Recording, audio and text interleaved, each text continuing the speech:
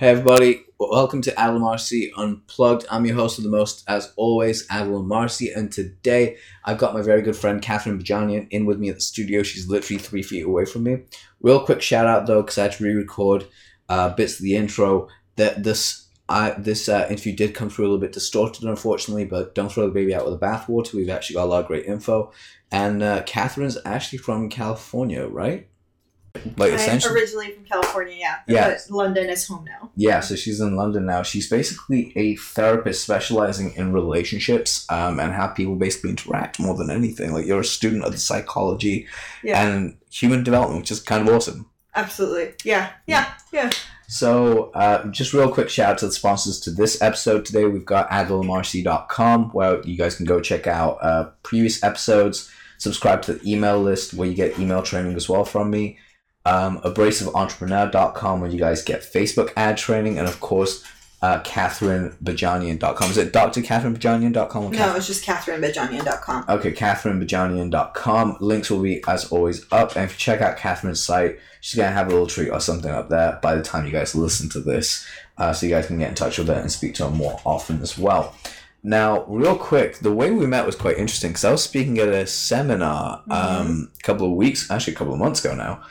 And you kind of randomly saw this thing on, what was it? Yeah, it was on Eventbrite? It was on Eventbrite, like that, I want to say that morning, and like, or the night before, and I was just like, yeah, this looks interesting. A couple of things stood out, and it was very serendipitous. I was like not really planning on being there, so. Yeah, and like Catherine ended up sitting on my table like 2 seats away from me, which was really fun. And we just we hit it off, had a great conversation. I got off stage, and it was a really small room, so I think it was like about 20 people max. Yeah, at most, yeah. Yeah, and we just basically hung out for a little bit afterwards, got drinks, and just realistically just had a really good conversation about everything. And friendship was made. It was really cool from that point on, and we've hung out a couple of times since, and I was just like, damn, I really want to get her on the show, because it's an actual credible psychiatrist coming in talking about relationships and development, because so much is entrepreneurs. Psychologist or therapist, not psychiatrist. So that's a miss, like that was a mislead on my part. Sorry. Yeah, often people mix up the two. So the difference is, like, a psychiatrist goes to medical school. And they often work with sort of chemical imbalances, so they prescribe medication. Whereas psychologists or therapists do not go to medical school, so we can't prescribe medication. And we primarily work on the psychological, emotional level. Yeah, so basically the side that works quite often without numbing it. Yay! Yes. People that we like. Yeah. So essentially what we're going to be doing today, because again, I think it's your first time on my show, but I don't know if you actually listened to previous episodes before. No, we've chatted quite a lot, but it's like the first time. So essentially you guys are in for a treat, because like one of the reasons why we wanted Catherine on was far too often as entrepreneurs and business owners, we essentially kind of move away from relationships, and we don't put enough, I wouldn't say we don't put enough value on them, but we don't take stock often enough of relationships, which is why a lot of entrepreneurs from my experience, a lot of them do end up in second or third time marriages, or they end up single for a very long time, or they just don't feel like they can find anyone that's on their level. Yeah. And relationships have spoiled because someone's in a business before, like male or female or whatever it is. Yeah. So I kind of do want to dive into that, but real quickly, give us a little bit more of your background. Like, how did you actually get involved with what you're doing right now? Like, how's that the path you took? Well, like, psychology always came fairly easy to me. It was just something that I enjoyed, but often we're sort of, I don't know, fed this idea about, like, work, if it's lucrative, should be really hard, and you should put a lot of time and energy into it. And so I never thought of psychology as a possible work or career option, because it was fun, funny enough.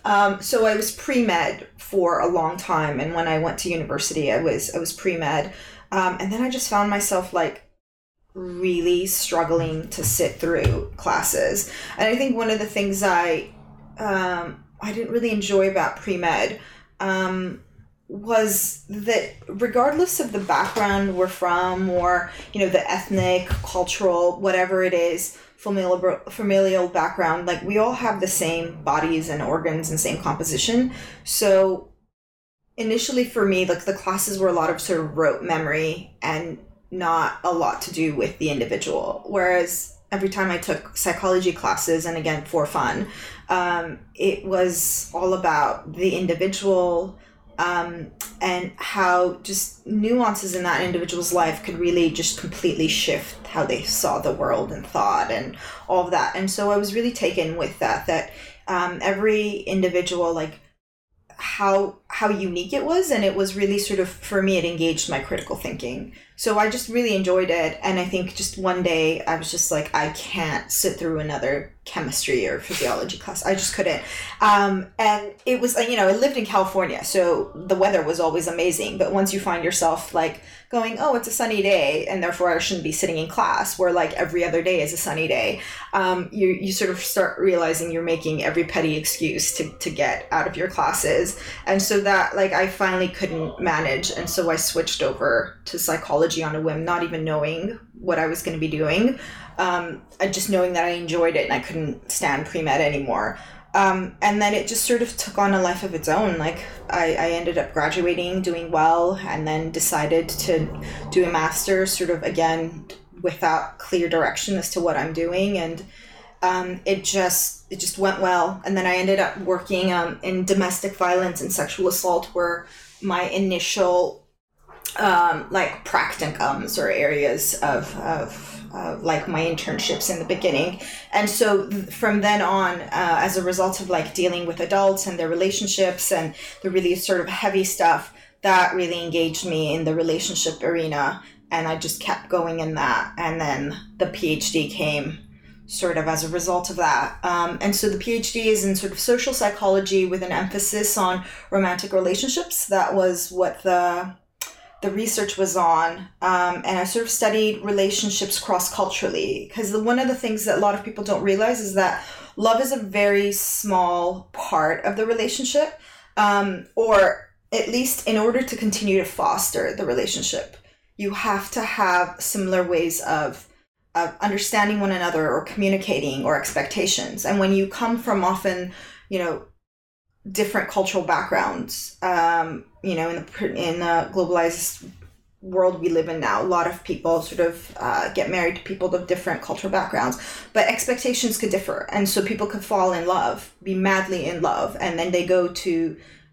start constructing a life together. And their idea of what a husband and a wife should do, what their roles should be, what values they want to bring up their children can vary drastically because of the different backgrounds they're from. And so that could start, if they don't know how to communicate that and negotiate new sort of values within their home, that could really start wearing away in their relationship. Right. So, like, I've actually seen enough times growing up with, like, my friends. Yeah. This one kind of, like, made an impact, like, a really deep impact for me. Was, I think I was about 16 at the time. Yeah. One of my friends, I'm not going to name his name, but his parents, his mother, was with this guy for 10 years. They were like dating for 10 years. And then they decided to get married. Okay. It took a year and a half from that relationship to go from boyfriend, girlfriend, married, to a divorce and I hate you. Right. Wow. And it was like, the craziest thing was like, how could you like date someone, live with someone, get to know someone in this way for a decade, and then still kind of like separate? And they were from the same cultural background. It was just like different thought patterns. Now, the question I have for you, is it beneficial, and how do you actually do this, to bring up that conversation and okay, what are your values in terms of what you think a husband and wife should be, like how their team should be, and when you should bring that conversation up? Yeah, definitely. So that example that you gave, I've seen it happen time and time again. And it's simply because of that label of like husband and wife and what each one attributes to that.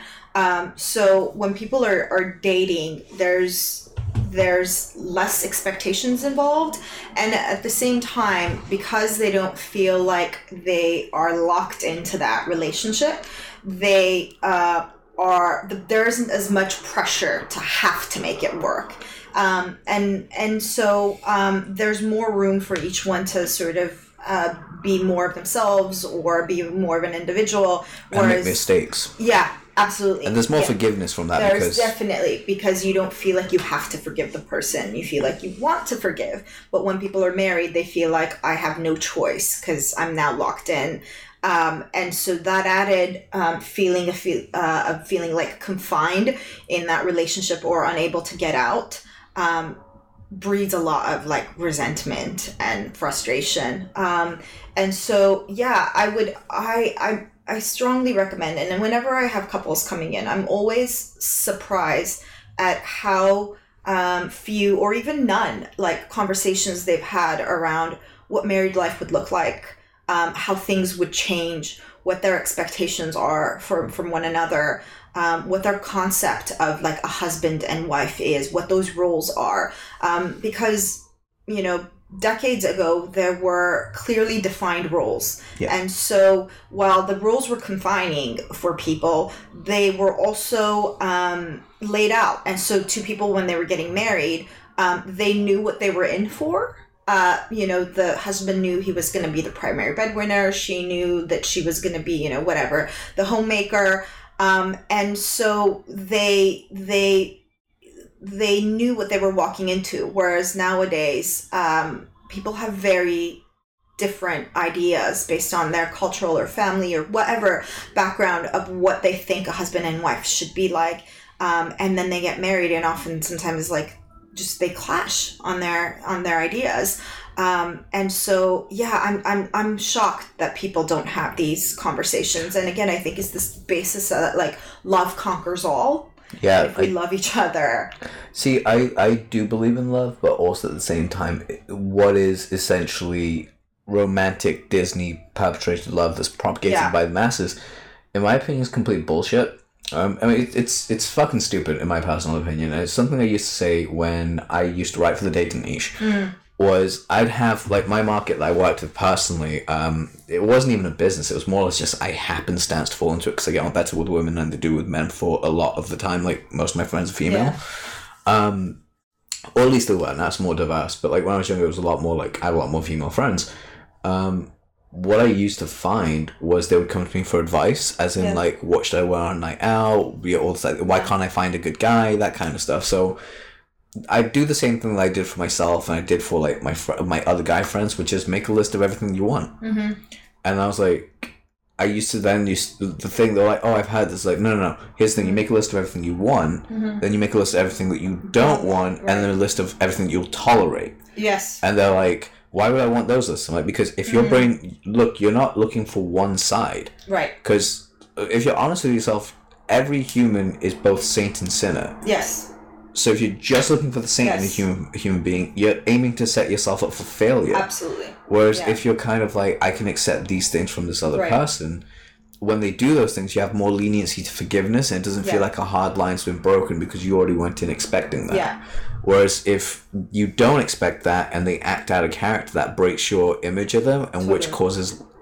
And it's that's a stress the funny fracture. thing is, like, when their partners don't live up to their standards, sometimes it's like, oh, you don't love me enough. You know, it's because of that. Something about the love in the relationships. For instance, if like their partner, they want a successful partner who's competent and independent, but that competent and independent person is not always going to be available 24 hours to you, right? And when they're not, they don't take it as, well, that's part of the deal of dating someone that's very independent or has a life, you know, of their own outside of me. They take it as, oh, if he or she loved me enough, they would make time for me. Yeah. And that's what I find. And the list that you're talking about, when I give talks, I always talk about the fact that people should have a very clear understanding, make a list of the things that they want. But exactly that, when I say, and you know, nowadays I think like more and more people have caught on to that, particularly in like, you know, the online dating realm. Like you become really more and more clear about like what you're looking for. But when I say now make a list of what you're willing to tolerate, exactly that in a relationship, people, they can't, you know, or what you're willing to go without in a relationship, that really stumps people. They go, why would I sort of think that? And I'm like, because human beings are complex and we have strengths and weaknesses. And when you are with someone, whether you marry them or you're in a long-term relationship with them, you have to embrace all of them. All aspects. You can't really leave everything out. No, because you want to be embraced, right? Within all aspects. And so it's funny that like how people want to get everything that they want from a partner. And give as little as possible. Yeah, and feel like their partner, if they really love them, they should accept, everything that they bring to the table. Entirely. So, like, I guess the other question I had, which I think we skipped over a second, was the idea of when would you bring this up? Like, how soon in a relationship? Because in my opinion, again, and it is just simply because how my brain is wired, is I would love to have this conversation, like, right at the very start where your expectations are. Because if anything, that saves a lot of time. Mm-hmm. I'm like, I was dating you for a month. I thought you were this way. I was like, dude, listen, you don't have the luxury of time. Yeah. But having that conversation also scares people off. Yeah. Yeah, and it's really how do you have that conversation. So, firstly, the age has something to do with it. Definitely when you're in your 20s, people are just looking to have relationship experiences. They're not maybe looking for long-term. 30s is a little bit different.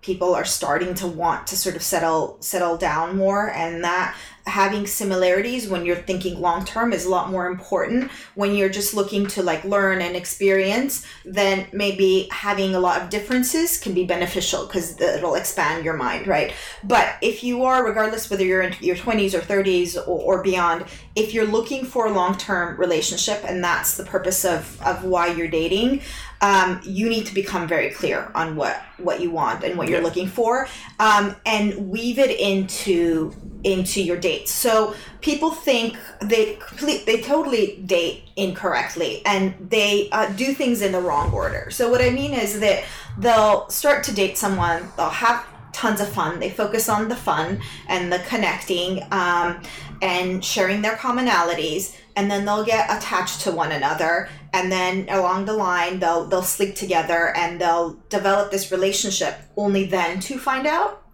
And that's often too late, because now you've developed an emotional attachment, and now you're going to be working overtime to sometimes make a relationship work that might not be a good suitable fit. So you want to bring this stuff up early on, but the way you want to bring it up, rather than sort of interviewing, because that's sometimes what people get into, this sort of interviewing mindset. If you become really clear on what you're looking for, and it's at the forefront of your mind, and when you're out on dates, part of it is having fun and connecting, but part of it is also finding out all of this in-depth information about someone. So if where you want to live in 10 years, for instance, is important to you, or you're a city person and you want to know if the person is wanting to settle down here or whatever it is, you bring up situations like that. I heard so and so, or I read this article, or whatever it is. And you basically create a tie-in into like to get the question. So I was having this conversation with a friend of mine, or like my friends. Exactly. Or it could be something like I can't believe my friends are actually getting married soon. Yes. But you know what? They just can't like decide what they're going to do. Like if one of them wants to like travel and the other wants to stay. I mean, what about you? What would you do on this? Yes. Yeah, and then the other person doesn't feel like they have to give you a right and wrong answer. Yeah. It feels like you're just having a discussion, and so it's a lot more authentic. They open up and they just give their thoughts and opinions, rather than feeling like, okay, they have to give you the right or wrong answer, and then, Yeah, because I find that whenever you become too stagnant and stiff in a situation, that's when breaks start to happen. When you have too many breaks, that's when essentially relationships break down, in my opinion. But okay, so for entrepreneurs, because this is kind of a big thing for us, is I'm talking to the male crowd here more specifically, because yes, women do have this problem as well, and we're going to address that in a minute. But men with dating, do you reckon it's actually better for them to date other entrepreneurs, or do you reckon it's actually best for them to date like someone that is, whatever they clear? Because like entrepreneurs have a certain mindset. Mm-hmm. And from the ones I've studied and know that actually like go after it, they work at this level where it's like it's go time, and then afterwards there's like a chilled out, relaxed time. They actually like they're both extremes. They're extremely hardworking workaholics and extreme fun people to be around. Yes. So like those two extremes exist. inside the same individual. I know that's not with everyone, but that's from like my personal perspective and people I've been around. What would you say for them to date someone similar to that, or someone that's completely opposite that can ground them? So, this is interesting that you bring this up, because I've like been interviewed before and this question hasn't come up, but it's something that it's something that I've thought about a lot, because I listen to a lot of podcasts, and on several different occasions, very, very successful entrepreneurs have said that one of the biggest reasons for their success is their partner. Yep. Because they had someone to go home to that took the stress away, that was there to support them, was able to go through the ups and downs. And I wish more successful entrepreneurs would talk about this, because it's such a key point. You know, we talk about marketing strategies, and we talk about finances, and we talk about all kinds of other strategies to make your business a success. Well, this is one of the reasons why I wanted you on the show, was because like all my people I've had on, we always talk about mindsets and stuff, but rarely do, like, I think we've had 3 relationship people come on, like, from different areas, and I really like getting you guys on as much as possible, because, again, like you said, coming home to someone that understands you is a big thing. Yeah. I know for a fact when I was in that situation with someone, the way that my brain actually interpreted that was like I started to actually want to improve. Yes. Because I hit like a plateau for a little bit, and I just started wanting to improve. Like I started wanting to like go to like 1,000,000 miles a second, and this person inspired the hell out of me to do this, because I was like, I'm interested in them like romantically, but also simultaneously they really drive me. So granted, when that situation didn't work out, I did feel like an instant bump of like my motivation dropping, not wanting to do stuff and whatever. But what I realized psychologically, like again, because it's us, we've had these conversations, I always look at the psychology and what's the reason behind it. And the reason behind it for me at least was I need to reverse engineer why I felt motivated and then internalize that process for myself. Okay. So I can do it myself. Yeah. But that being said, there is nothing like having that other person that understands energizes you. Yeah, it energizes you at a whole different level. Right. Yeah. So like, okay, kind of jumping off that point, because I did stop you mid-flow. Please continue exactly where you were at. I mean, I totally agree with you, and I've heard this from several very, very successful entrepreneurs that, you know, their husbands or their wives were one of the biggest reasons for their success. Just having that base of security to fall back on if you screw up, and you know it all goes tits up, or just the fact that you know you're coming home to someone that is loving and embraces you, or they take all care of all the other stuff, like, you know, making sure you're getting enough sleep and there's healthy food around and all kinds of things like that. Yeah, like it's one of, I think it's something that is so readily overlooked, because somehow we think of relationships as I have to sort of invest and it takes my time away, and that's what I hear when particularly from men that come to me. It's like this constant internal struggle of how much do I give to the work that I love versus the person I'm with. And I think I think it's not about finding another entrepreneur or someone that is not an entrepreneur. It's a matter of like, can you find someone that shares the vision that you have, and that they become part of making that vision come to life? It becomes both of your visions, so that it feels like you're both working for a common goal, an outcome that inspires both of you, and each one is playing their part in making that incredible like idea come to life. And if your partner is in on and making that vision come to life, then that's going to go really well, and neither one is going to feel like, well, I'm not getting enough time, or you're taking away from me, or what, because it's like it's for our future, right? And again, a lot of people don't have those talks. It's I have this thing I want to come to life, and then their relationship tends to be separate from that. But that's what you're supposed to do in a relationship. You should be talking about your dreams and hopes, and because this is someone that you want to have is essentially the quote unquote home. Yes. This is the person that you go to like have that with, build that thing. that's really interesting because like I find out and realize so many people that I know, they actually do that. Like a great example of this is someone like Conor McGregor. Okay. Like Conor before he became a massive star who he is today, despite what he's done recently and stuff. His story is incredible. Like 5-6 years ago, this guy was on the breadline. Like he was in poverty. He was working as a plumber trying to support his fight career. And like I think it might even be 8 years now. And what he did was his girlfriend, who's now I think his fiancée as well and the mother of their first child, she basically said to him, you gotta pick what you want to do. Okay. Like, I will put up with everything for you. I will help you in every single way. But your promise is that you must be the best you can be. Okay. If you're gonna fight, you gotta be the best fighter there is. You gotta commit 100% to this. And she used to pay for him, like, for his food, for his meal preps. Yeah. She would, like, she paid for the rent. She worked really hard while she'd pay for his training to make sure that he can go to the gym. She'd pay for, like, and like she'd pay for the flights anytime they had to fight somewhere that wasn't like close by. So she basically put a lot of money in order to actually support him. And now, like, it went from her supporting him because she had this vision of him being this great champion, and then he became this great champion. I mean, look at the fight he had like a year and a bit ago against Mayweather. He made over like officially he made over 100 million, but if you take in all the back end stuff, it's like $240 million give or take home. I'm like, you've made over 100 million, where like a few years ago you were right at poverty. Yeah. Right? You're right at poverty, and it took your partner to get you there. Yes. And I know I'm talking from a male's perspective, but there's also female perspectives where like there's so many female entrepreneurs that I know that are actually like they find it hard to find a good man. Yeah. Now, this actually brings me to a different question, so my brain just kind of brought this up.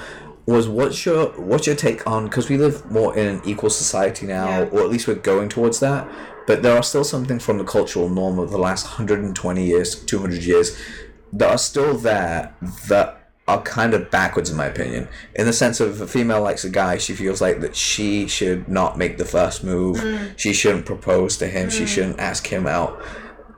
My whole thing with that is that you should be able to do that and it not be an issue, because in all offense, from a male's perspective, we're fucking oblivious. Okay. Like, and I say that as Captain Oblivious, because the amount of times I've had women say, like, years later going, oh no, you know, I used to have a real crush on you, I used to really like you. I was like, wait, what? No, wait, what? Yeah. I was like, I liked you too. It's like, wait, why didn't you make a move? I was like, because I thought you were just my friend. I don't want to, like, spoil that. What's going on? So from that perspective, do you reckon, like, we're moving to more towards a society where women can freely ask a guy out? Or do you think they should, or do you think it should just stay the same as that the male should make the first move? Okay, so before we... It's a loaded question, I know. Well, before we move on to gender and sex, one thing I wanted to mention with that awesome story that Conor McGregor that you just brought up, one of the things in relationships that I see as very problematic is when two people are acting as individuals in a relationship.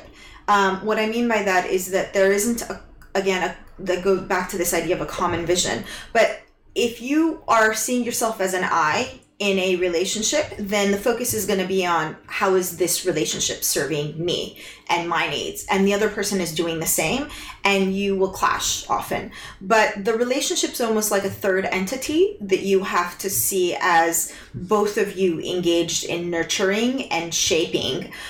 So there's a we there, that like how the two of you come together to make the relationship happen. And if you guys can set sort of this common vision with common goals and a common purpose that is going to ultimately best serve the both of you, then you can put your energies, pool your resources like these two did, and make something really great happen. But if you're just like, I'm an individual and the other person's like an individual, and we hang out and we sleep together and we, whatever it is, then you're always going to feel like you're fighting one another to get the most out of it. Okay, so based on that, just real quickly before we move on, like, so the visualization I have personally, that I thought used to work, because this challenge is something that I believe, so that's fine. Okay.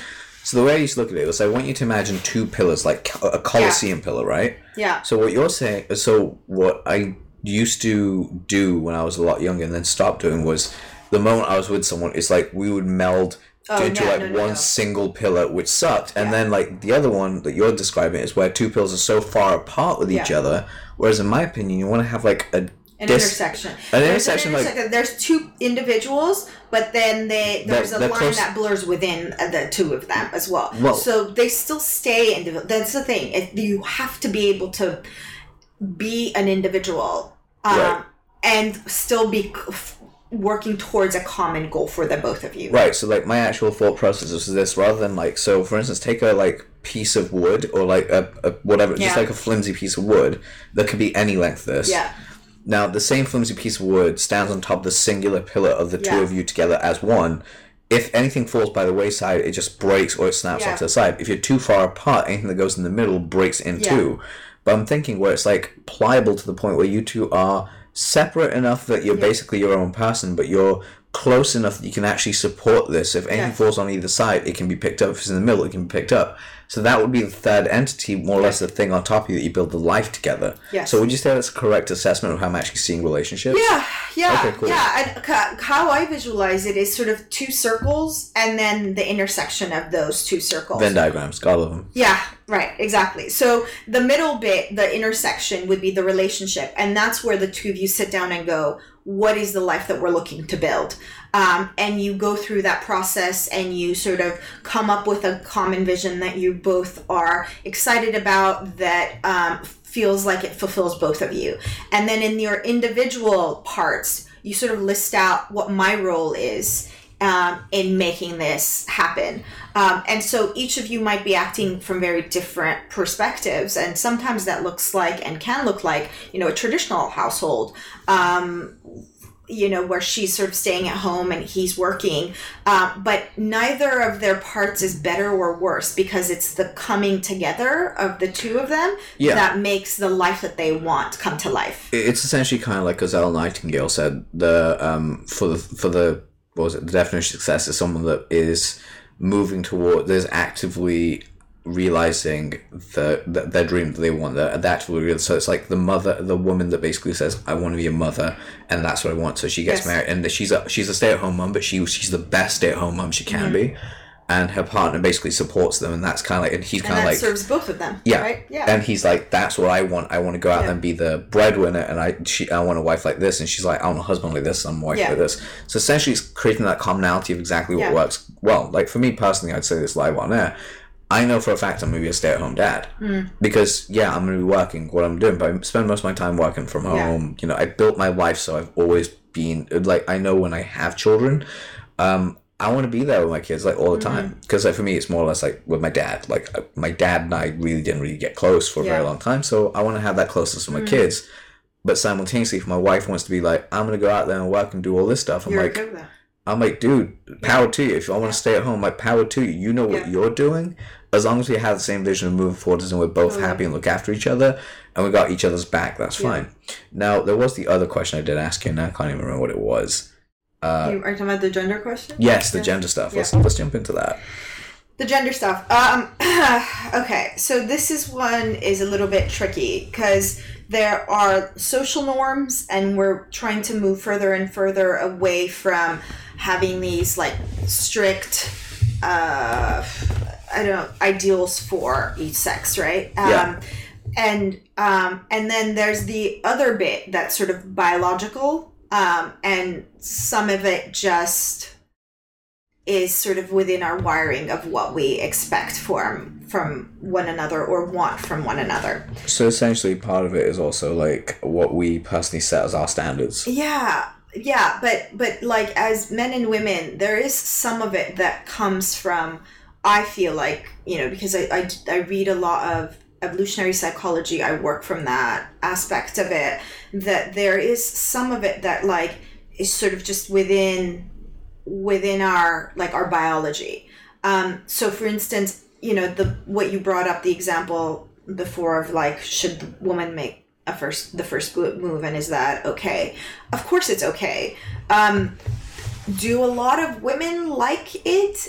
Not entirely. No, I've actually noticed a lot of women don't like to, and that's fine. That's understandable. But like, it's also in the sense of I'm just asking from that perspective of like what we're moving into right now as a culture. So I think a lot of women prefer for the man to pursue them.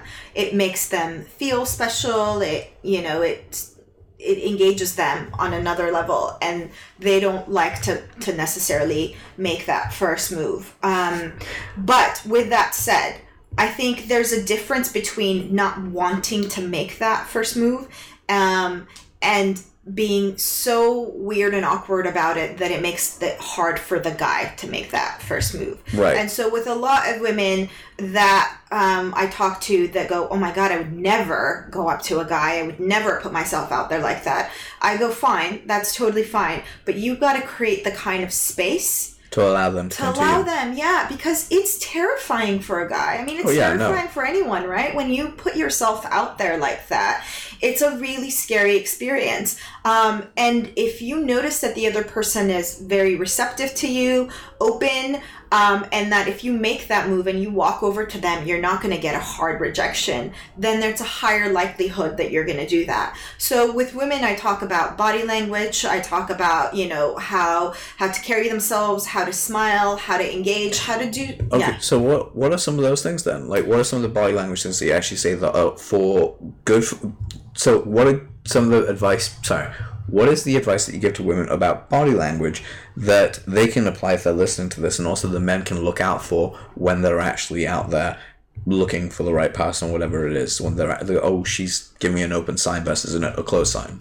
Yeah, I think women think that like a quick glance in that guy's direction. Okay, so let me start with this. When I talk to women about this, they don't like hearing it because they feel like they go, when the right guy comes along, and here we go back to like there is a soulmate, there is the right person, and we often see this depicted in movies, right, where like two people just sort of serendipitously bump into each other, and because they're so perfect for one another, it's like destiny makes it happen, and they're just so drawn together, and he has all the balls in the world or the confidence to like go up to her and just go, oh my God, you're the woman of my, my dreams. I'm sorry, but if you actually do say that to a woman, you are going to get shut down so hard. Because it's one of those things, like if every guy did that, it'd just be wrong. And something I'm just going to say jokingly is when you say Destiny's going to bring them together, it's hilarious because I actually do have a friend in the States called Destiny. Okay. And it's just brilliant. So I'm like, I can just imagine she sat there going, and I brought you together.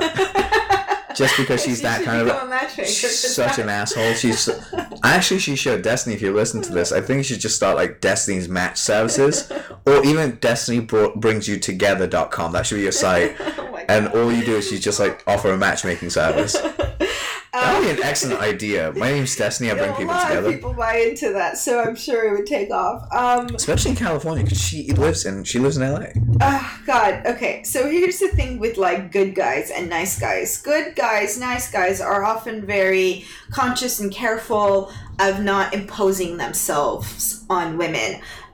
They're aware of that woman being around her friends. They're aware if she's reading a book or, on her phone or whatever, not to be disruptive. So they're well-mannered and conscious of her environment and her sort of what they perceive as her needs. So they are not that likely to just barge up to a girl, particularly if she's with a group of friends, and just, start talking to her.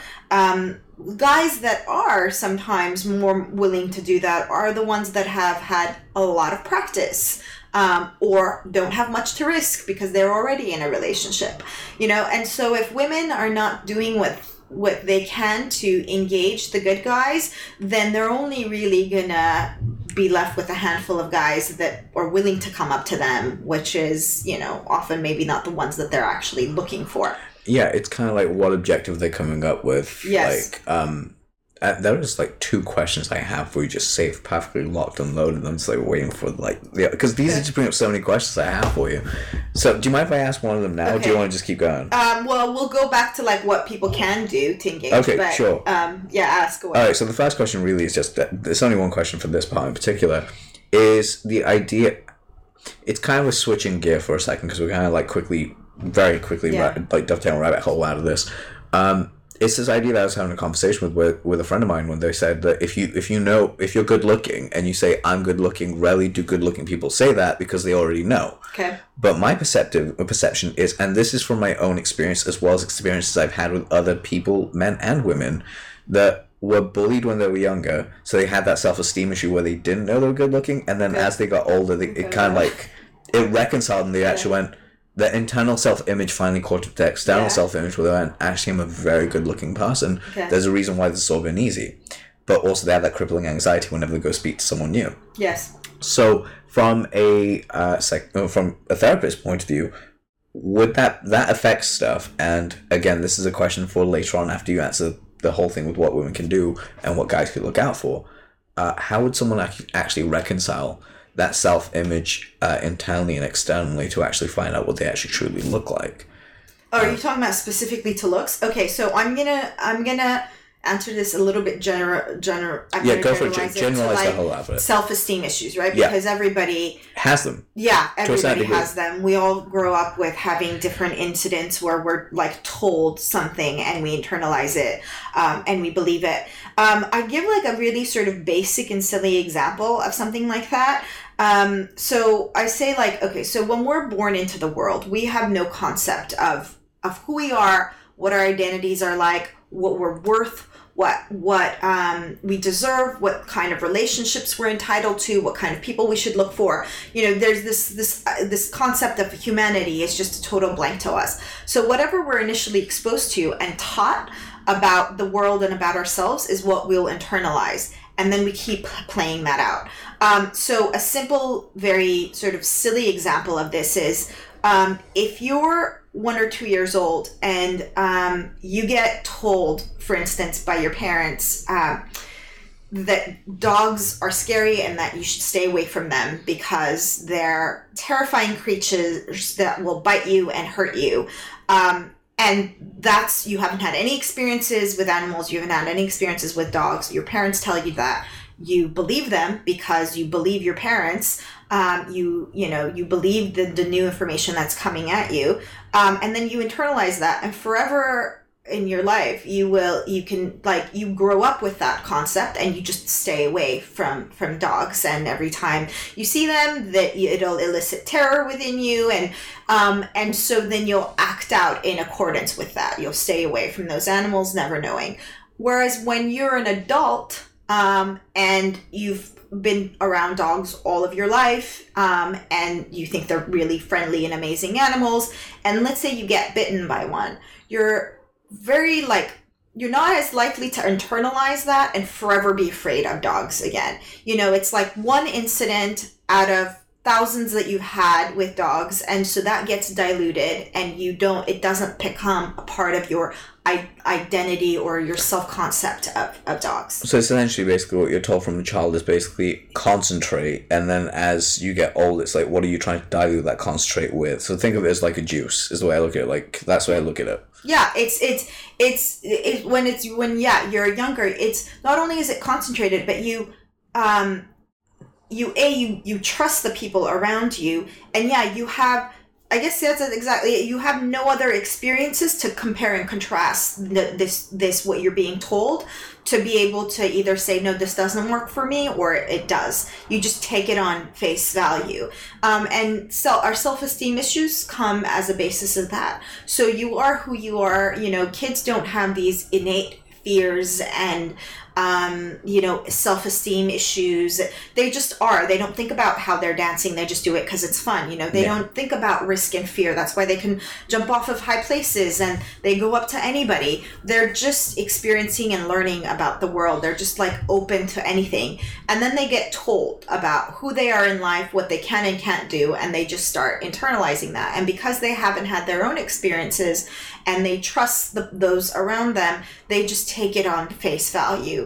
And so a looks might be one of those things. You know, I have a client who comes from a household that just parents who were highly, highly, highly critical, and just basic things about her, like her looks that are like not an issue whatsoever, like the length of her hair, like boys have short hair, so she should have long hair. So that's something that she's like internalized. So as like an adult, if she cuts her hair, she feels incredibly ugly. Like incredibly ugly, and and that's just and it's like incredible to me that she can't get past that.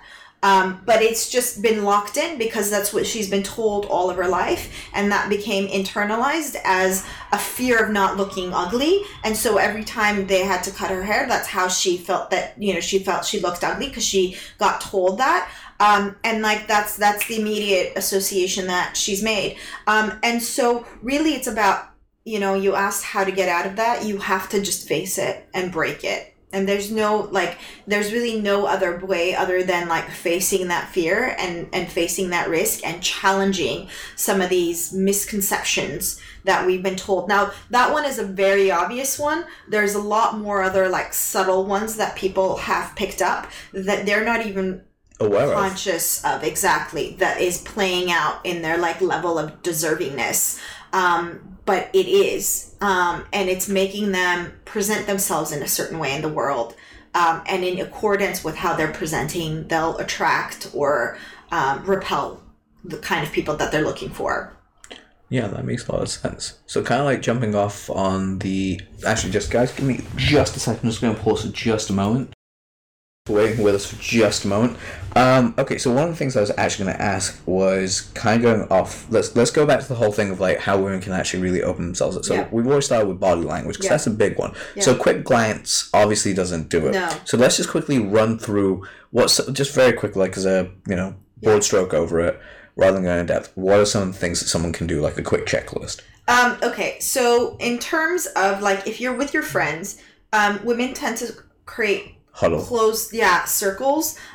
So definitely when you are standing with your friends, stand with openness, so that a guy doesn't have to come in and try to break up that circle, but there is space that he can walk into. Another thing is like where you're positioning yourself. So if you're at a bar or restaurant and you're away at a table, no one's going to want to walk all the way to a table and try to approach you. So if you are looking to meet people, you have to position yourself at the bar to make it easier. If a guy does notice you, then he can, walk up while he's getting a drink and strike up a conversation. So location is very important. If you see someone that you like, try to position yourself close to them. So proximity, basically. Yes, absolutely. Proximity is incredibly important. The glancing and the smiling. So do that several times. I think women think that like one time or a second glance it is enough. No, guys need several signals to make sure. Yeah, because I've experienced that before. I've looked at a girl and like she smiled, and it's the whole like smile and look down kind of thing. Yeah. That's cool, but also at the same time, someone does that. I do that just unconsciously as a way of saying hello. It's like it's a safe environment. I can greet you. But at the same time, it's like in a situation where you're both interested, as soon as you see that as a guy, from a guy's perspective, is your nerves just like kind of skyrocket. Yeah. So because you're trying to interpret what it is. Yeah. If you get 2 or 3 of those, it becomes more clear, right? Yeah. One is like you can easily read it off. Oh, it was whatever. She wasn't looking at me, because your insecurities kicked in, your anxieties kick in, and you try to dismiss it in any way possible. So yeah, she has to keep engaging. Another thing is like, if he is at the bar, like go up there and say something like, oh, I wanted to order a beer, but I wasn't sure what kind to get, like, can you recommend one, or what are you having? So get an opinion, like ask him for it, or just be like, I can't, you're really tall, I can't get the bartender's attention, can you mind calling him over here for me? So something like that, where like you are engaging him without having to be like, hi, how are you, what's your name?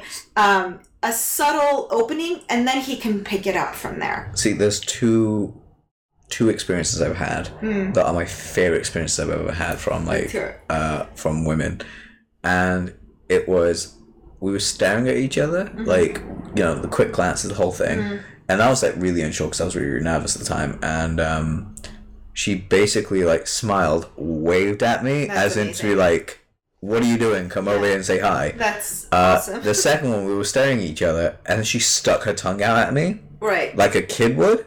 So I stuck my tongue back out at her. I was like, "What?" And then we started making faces at each other from across like a bar. And then I was like, "Okay, yeah, I'm just gonna go say hi." Because like at this point, she was making faces at me. It was clearly obvious it was us two. But by the time I was walking up to the bar, 2 or 3 other guys had misinterpreted and went up to her as well. Oh god. Which is really funny because they were all that. And as a guy, Yeah. this is kind of like something I'd say that I thank my stars. I had my confidence game up at that point. So that she walked up and there was like 2 guys just trying to talk to her and stuff. And you can see in her face her body language just closed off. Yeah. She saw me. I was like, "Oh, hey guys. I think she was waiting for me." I was like, "Hey, how you doing? You know, good to see you," and all this, that, the other. And they just immediately kind of backed to like, "Oh, he knows her." And immediately, like, body language opened up. It was a great conversation. Yeah. So, if there's anything advice from the women, I'd just say, like, do that. Like, be childish. I mean, both those incidents, like, there was no question that they were interested, right? Like, they were clearly interested, and you knew that you were not going to get rejected if you went there. They were, like, basically calling you over, essentially. They'd already engaged you. Yeah. So, that's the kind of, I mean, I don't know how many women would be brave enough to be able to, like, actually wave and, like, make faces and stuff. That's cool. If you can do that, it's really down to, like, what type of woman you want, what type of guy you want. Because, like, so many women say, "I want a guy with a sense of humor," but, like, when they're out, they're, like, the most stone-cold people you could... I'm like, guys, mirror the people that you want. Because, like, rule 1 of dating, more than anything... Playfulness is so key. It's so important. My God. It's, like, my favorite thing in the world. Though, like... I have to admit, I think through the experiences I've had, I've lost a little bit of my playfulness. Yeah. But I'm regaining that again just by, like, having the sarcastic humor that I love so much. Because, again, this is not meant as an insult to anyone, but, like, I've dated some people that genuinely didn't get sarcasm. Yeah. And I'm like, wow, I've got to date someone that's intelligent, so, like, that's kind of a big thing for me. So the few times I've dated someone that wasn't intelligent, it became very hard to be playful, and then it's very hard to, like, find my roots back to playful, because when I'm around intelligent people that, like, are hilarious and playful and so on, the conversations just fly. Yeah. They're like the happiest things in the world. Now, the other question I had for you, and this is kind of one that I've noticed, because I quickly did a search online for it, because there were some questions I did want to ask you. I was like, ooh, what's a really common question? And this one, far more common than I realized. Is when someone actually, and it's actually, I'm going to say this from both perspectives because there's 2 different meanings on this. When an individual that you're into actually turns around and says, "You're all these great things, but there's no spark." Yeah. Right? Yeah. So from either perspective, and I've been on both sides of this, so I've actually had, well, I'm like, whoa, I don't feel this from the person. But also I know, okay, so I'll get it from a guy's perspective from what I know, and you can correct me if you want. So from a guy's perspective, if they're like, "There's no spark," what essentially that means is, there's nothing else that I really want to go beyond what we have, or just be friends, kind of like that area. But it's not so much like they're not doing it from a place of fear, they're doing it from a place of realization. Whereas... Oh, okay. So I'm curious in terms of that, because from what I hear from guys' side of you, and the spark thing, a lot of it has to do with, like, sexual attraction. It feels like if there isn't a spark, it's because that person didn't, like, catch their eye sexually. Right. Attraction-wise. Because, that initial, like, chemistry and spark, like, this person could be this incredible... wonderful person with an amazing character. How would you know that initially? Right. So I don't know. The spark thing is an interesting one because I don't really buy into it. Same. I actually think it's complete bullshit. Like I'm very much with He's Just Not That Into You. Have you seen the movie? Yeah. I love that movie. Justin Long's character where he comes out with, like, the spark, by the way, completely made up by men as a way to get out of a relationship with you. Totally. But the perspective I have from women and from what I've seen online, and it's actually really interesting, there's a lot of women that are actually answering this, is in the sense of that it's one of 3 things. It's she's not attracted to you physically. Yes. That's actually quite a big one. The others that are more subtle is that, like, there's commitment phobia, as in they weren't really looking for anything, but now they actually feel those feelings. They don't want to go into that, so they're actually using that as a way to get out. And the third is, God, what was the third? So you got, like, commitment phobia, you've also got no attraction, or it's actually in the sense of, again, it is fear-based. Yeah. it's in the sense, actually it's four. The fourth one is same as guys, is in the sense of I've got a realization this isn't going any further. I don't want to waste your time. The third one is actually more towards I actually really like you, but I don't know if I can feel like I don't know if I can open myself up emotionally right now. So I'm gonna say this as a way to kind of push you away. Yeah. And I say that because I've seen it with relationships with other people. Granted, it never happened to me, but I've seen it with so many other people where the person would say there is no spark. And again, I'm talking from a female perspective because they're my friends. They're like, me and this guy don't have any spark. It, you know, whatever it is. And I speak to them like, oh, I really like them and all this, that, the other. I was like, so why didn't you pursue it? And they're like, they say that exact third reason. Yeah. I didn't feel like I could open up emotionally, not because they were judging me, it's just my own thing. And then they push forward a little bit further, like a year or two, and they're dating this person like full time now. And they break up and they go back, and it's like, you clearly have some connection there. It's that you're just running away from what you're feeling. Yeah. So that's why I kind of look at it. So like attraction's a big one, but at the same time, I know from experience, that's not always just the case. Because someone can actually say, you're gorgeous, I really like you, I like the way you are. But I don't think that the key word here is extra spark. Yeah. Extra spark being the actual key thing for reasons 2, 3, and 4 for me. So I find it interesting that you brought this up because there's a talk I do on like love and how like love works, you know, scientifically and what the limitations of love are and all of that. And like the vignette that I open up with is exactly that. Like someone who's dating another individual, this other individual seems to have all the qualities they're looking for in a long-term partner, but they just go, I don't have the spark.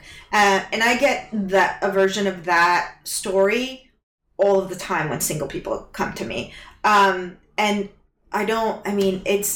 it's an umbrella term that we attach to for several reasons. Exactly that. Whether it's an attraction, whether it's a lack of readiness to commit, whatever it is. And so when someone says, yeah, I was dating someone and they're great, but I don't have the spark.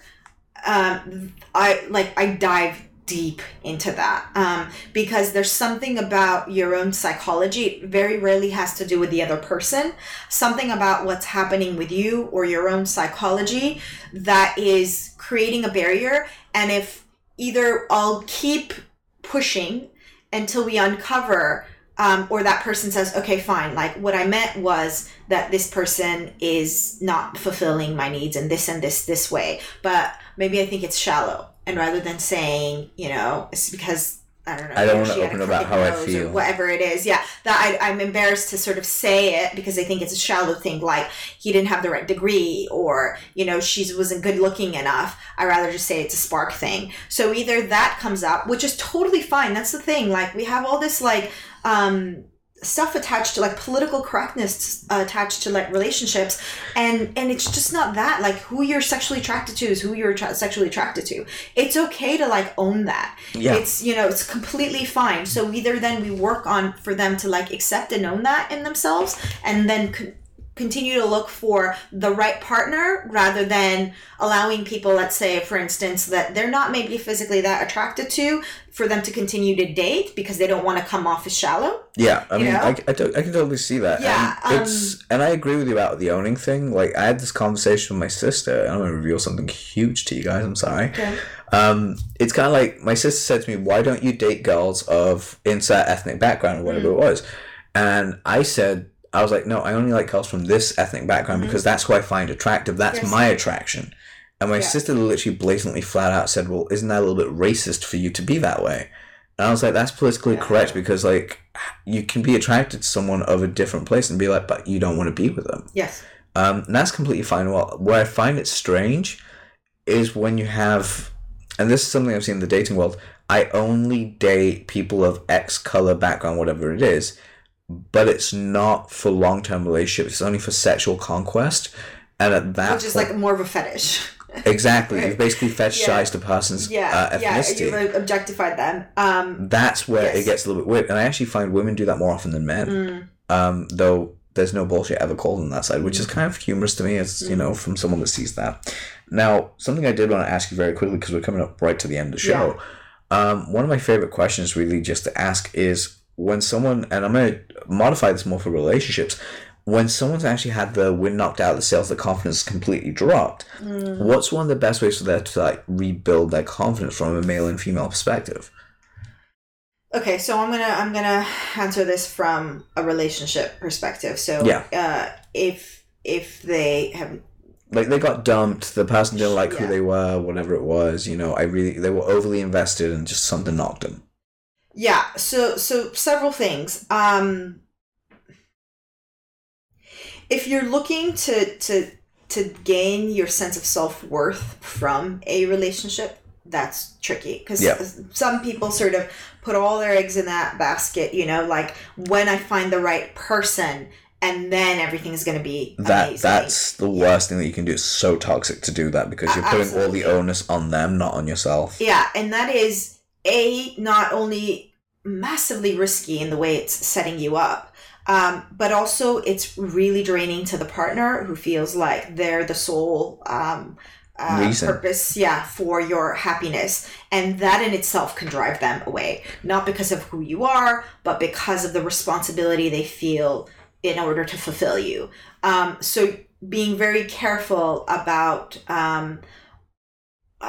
where that's coming from, and so really working on yourself. So there's a lot of like, you know, tips in the dating world about like wait 3 days until you call and that's don't a be so bullshit available. rule, in my opinion. But here's the thing: all of those rules, like, they're BS. But what they get to the heart of is like, be someone of worth to like date. You know, don't be basically like desperate needy sitting around the phone. Don't be beta. Yeah.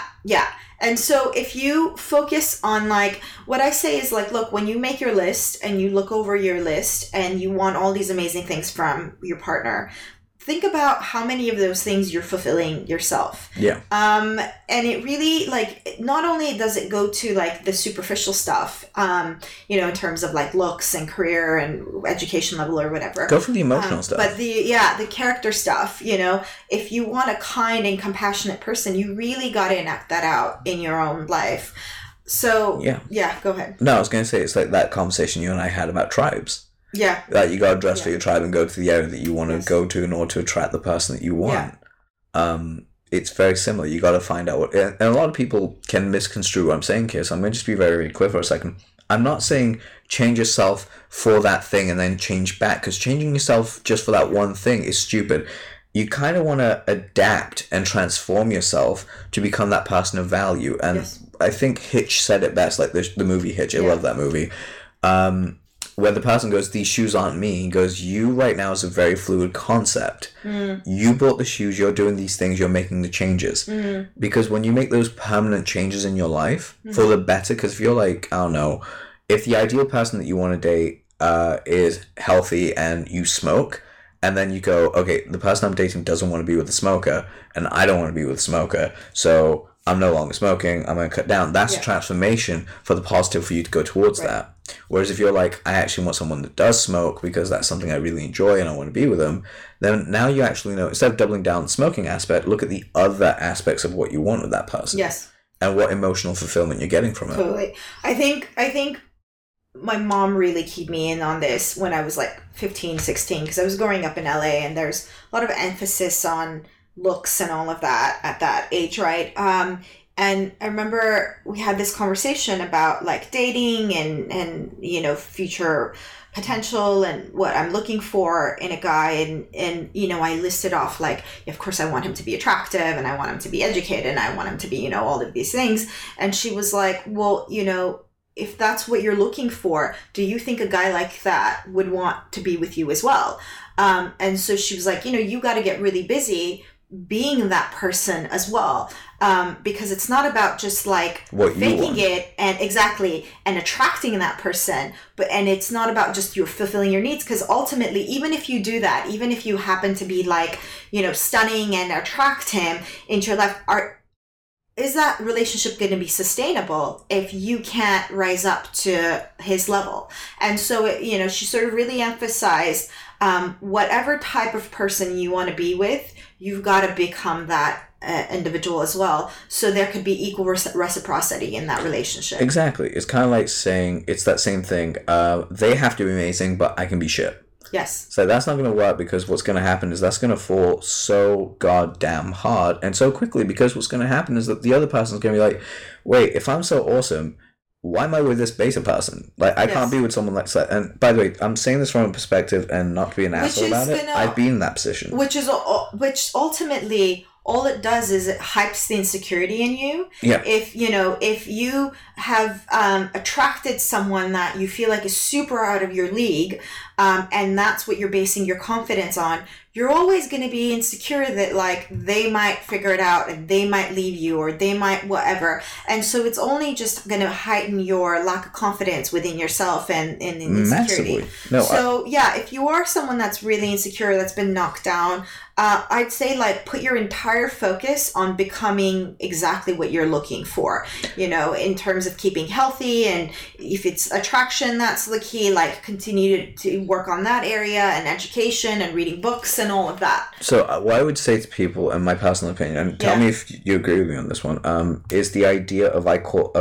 it's like 5 places that I'd put my focus to, like one area, but it's like my life, but in 5 areas. So I'd go with my health, my finances / career, happiness, what I want in relationships, and also what I expect of myself, like self-fulfillment, spirituality, whatever it is. And in each section, and I did this at the start of the year as well, I basically wrote down, I opened a spreadsheet and just basically said books and courses I want to take, put the 5 areas, and then wrote the area of what books I want to read for each one, and then just like a little note at the end, so I can actually write a little note saying, okay, this is what I feel like, and this is what I think. And what I found from that is it's actually helped me open up a lot of my emotions. Part of the transformation I went through after we spoke, I feel far more open about it, and like my constant development to what I want. And this is just a really good reminder for myself and for everyone else listening. Yeah.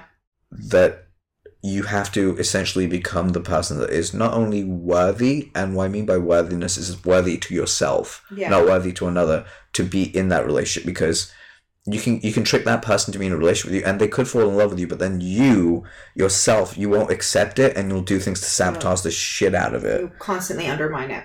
I see that all the time. Yeah, and I was just going to say earlier with my personal experiences, I've dated someone that is quote unquote below me by whatever standards of society people say, and it ends just simply because the other person has done or is doing things that are so destructive that are bringing the destruction of a relationship where I'm actually happy with it. I'm like, I want to be with you. Everyone else is like, no, he's up here, you're here, you guys shouldn't be like compatible and whatever, but I'm like, I want to be compatible with you because you fulfill all these things with me, and I fulfill all these things with you, and we get on. But their entire insecurities, or my entire insecurities, like clash like crazy. It brings up all this kind of like argument, and then all of a sudden you're like in a really weird position where you don't want to be with each other. And that would only change if they had gone through the actual work and done the work themselves. Absolutely. And so, like, the behavioral changes and all of that are really important, but I think that's one of the things that brings up is that, like, in order for you to like go through these behavioral changes, whether it's like health-wise or like, expanding your mind by reading a lot and doing all these things, you've got to believe that you're worth it. And a lot of people have had incidents in their past that have really knocked away at their sense of self-worth. So massively. Yeah, so that like they don't even believe at a very core level that doing any of this stuff is going to make any changes, because they're worthless anyway. Right, and for those people that are saying that, go back to earlier in the show where we actually spoke about how you can find that out. And something that I'd say is, this is for people like that. This is an extreme case because I was that guy, by the way. The way that I overcame that was, by the way, you can actually massively over-validate and overcompensate by becoming a giant like man horror, woman horror person. Totally. And that's compensation of like ill intent. The way that I actually came to realization with this was surprisingly by my photography teacher. I think I told you the story. Was they told me, like, do you have 10 friends that you trust, like, with your life? I was like, yeah. I was like, well, speak to them about this. Just tell them to do an actual assessment of you naked, like fully top and bottom. Just like get them to give you a physical assessment, and then I want you to go to a live art class and do this. Yes, you will be scared, but if you do it, I guarantee the results will be incredible. So I went through this process, and what was really astounding is when you get the responses back about what people like about you, because there was stuff in my body that I thought was hideously disgusting. And someone was like, no, that was my favorite feature about you. I just love the way that you're like, whatever. For me, it was my nose. It was like, because I was bullied for it for so long at school, it was like, your nose is like very much like this. It looks very much like, they basically, someone said it looks like a Caesar nose. They're like, it's very much like this. You have that kind of rule and sense, and it just, with your eyes and your lips, just sits perfectly on your face the way that you are. I'm like, oh, that's cool. Whereas when I was younger, it was like this other entire thing. So those things from finding external, and this is kind of what I'm going to say that is really important. When you take an external inspiration from that, you got to internalize that as quickly as possible and really start to believe in it, because otherwise whatever's said from the outside is just going to it resets constantly. And it's exactly like that example is exactly the one I was thinking about with like the girl like with the long hair issue is in that silly example I brought about like the dog and the fear that was instilled at a young age. And it's like, and if that child grew up believing those things that they were told, it's going to become internalized, and that like the fear it elicits, it's no longer a thought, it's just a fear. And so you've really got to confront it. And one of the ways that I do that, like with when I work, is that one-to-one hour-long therapy on a weekly basis is great, but like one of the things I found is that it takes a really, really, really long time to get to a person's core psychology. Because we can work on all the behavioral changes, but if they don't really believe it, yes, it resets constantly. So I do this thing where it's called like a full day intensive, and I go into, we start off from like day one of a person's birth, and we even go further back to like their parent psychology, and we look at their life frame by frame, and we look at exactly how their sort of identity and narrative has developed. And when we sort of lay that out in that kind of a way and just keep peeling away the layers, what they often like realize is that these fears and concerns or these perceptions about themselves that they've been like holding on to so dearly all their life, like they're not theirs.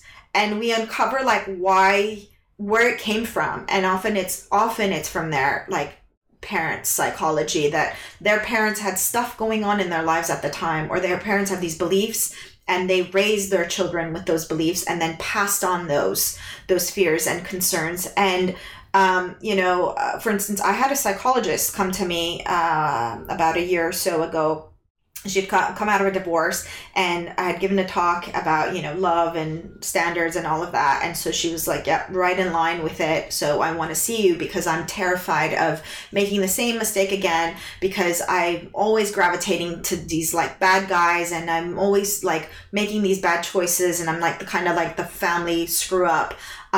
So I don't trust myself. Again, she's a psychologist herself. And I always find they're they're usually the most fucked up people ever, because I love them.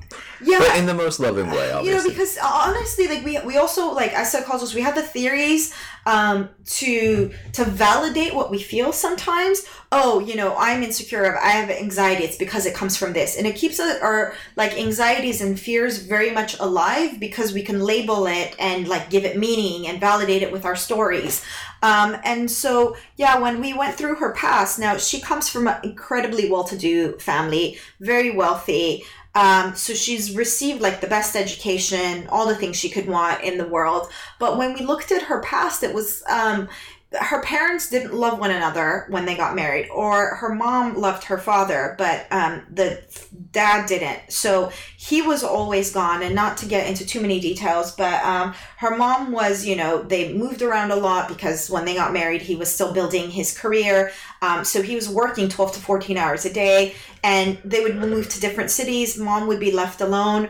So she was in this depressive state. When my client came along as a baby, they had a nanny who was very authoritarian, who took her and was sort of like, doing all of the raising, and would keep telling the mom how she was breastfeeding wrong, and how she was, doing this wrong and doing that wrong. And so the bonding process between her and her mom and her father was heavily severed. And this couple, went through this process of, there were many infidelities and issues like that, where this kid that quote unquote got everything she needed in life, the best education and the best resources, would never felt loved, and her bonding process was totally severed. And it was like jokes about how her dad was like cold and detached and never around. You know, it was like common family jokes around it. But really, it had left a massive scar on her. And so when she hit her teen years, she was craving that kind of male attention and was feeling very hollow inside. So she took drugs and alcohol to numb it. And when she started to develop at an early age, like physically, so she started getting a lot of attention from men. And so she gave in to that. And there was no supervision because her parents, again, were completely detached, you know. And so a girl at 13, 14, who's well-developed but emotionally scarred, you know, physically well-developed but emotionally scarred, and is getting a lot of attention, and there's no guidance, there's no parental, you know, supervision, is going to be in a lot of trouble in terms of the choices she's making, not because she's, you know, stupid, but because she's, you know, she's fulfilling an emotional need. Exactly. Especially at that point, you got hormones like rushing through you as well, which is irrational choices as well. All of that, that sets a pattern over time. So she kept having these relationships where she would get used and taken advantage of, which would like further open up that wound, and then so she would look to fill it with another guy, and on and on and on, and that's been like her history. It's basically like heroin, more or less. You take a hit just to overcome it, and sometimes you're like, you don't get it. I've got to like do this in order to feel normal. Yes. And for her, she had to feel good because of it, because of what was going on. Absolutely. And since then, she had done so much work on herself. And had finally, like, the guy she ended up with, very similar to her husband, super successful, but incredibly emotionally unavailable, and abusive. So a step further from her dad, as well. And so, she had done a lot of work on herself and had finally left him, and, you know, but was so terrified because of her history that she thought, I'm going to repeat this again. But again, when we did the work, it was like, this was never your stuff. You've been being told and you've internalized that I suck at relationships and I'm a terrible person and I, you know, all this stuff. And it was like, it was none of her stuff. And so she was able to, like, as we laid it out so clearly, she like let go of that old story and realized from the work she had done, she had healed herself quite a lot. So there was no fear of like making that mistake again, because she wasn't picking the wrong man. She was just emotionally scarred and looking to fulfill that space. But she had healed that. And so there wasn't a risk of, you know, picking the wrong man. And so, yeah, I mean, within that session, so much cleared up for her. And again, sort of going back to that, like how we see ourselves and what emotional wounds that we're trying to heal in our own ways is really key. So if you have massive confidence issues, or if you have a series of picking the wrong person or unhealthy relationships, the focus shouldn't be on like, I got to work harder at picking the right person. It's what's happening internally with me that keeps drawing me to these people. Like confidence issues in relationships, just look within yourself. Find a great therapist if you're having a hard time and do some work. I assure you it will be 10 times more rewarding.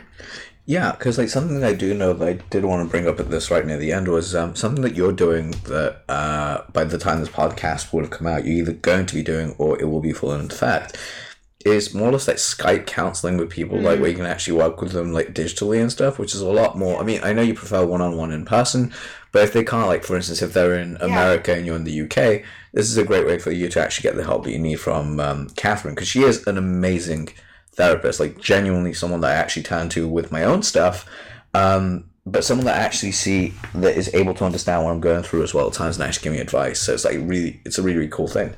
So if you guys want to go check that out, just check out CatherineBejanian.com. That's BEJANYAN is how you spell her surname. .com, and you can essentially either you can mail into an opt-in, like to a mailing list, which she would basically be sorting something out soon anyway.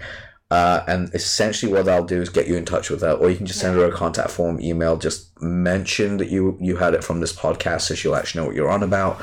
Even if it's just comments and stuff, because I know that you're doing a lot of speaking soon as well, so that's another way of doing it. I am. Yeah. So if you have any speaking events and you're looking for people, I'm always doing tons of those, and I appreciate you bringing up the Skype thing. I wasn't doing the Skype thing, but I just happened to now be doing it because I got contacted by a couple of referrals that were people, current clients in London, but had friends out of the UK, so it just was impossible to meet with them in person. So I started doing Skype, and a couple of people who like read a couple of my articles on Huffington Post and such, and so they don't live in the UK, and so they contacted me. So I've kind of been pushed into doing it, but I really like it now. So if that is the case, I generally do an assessment before.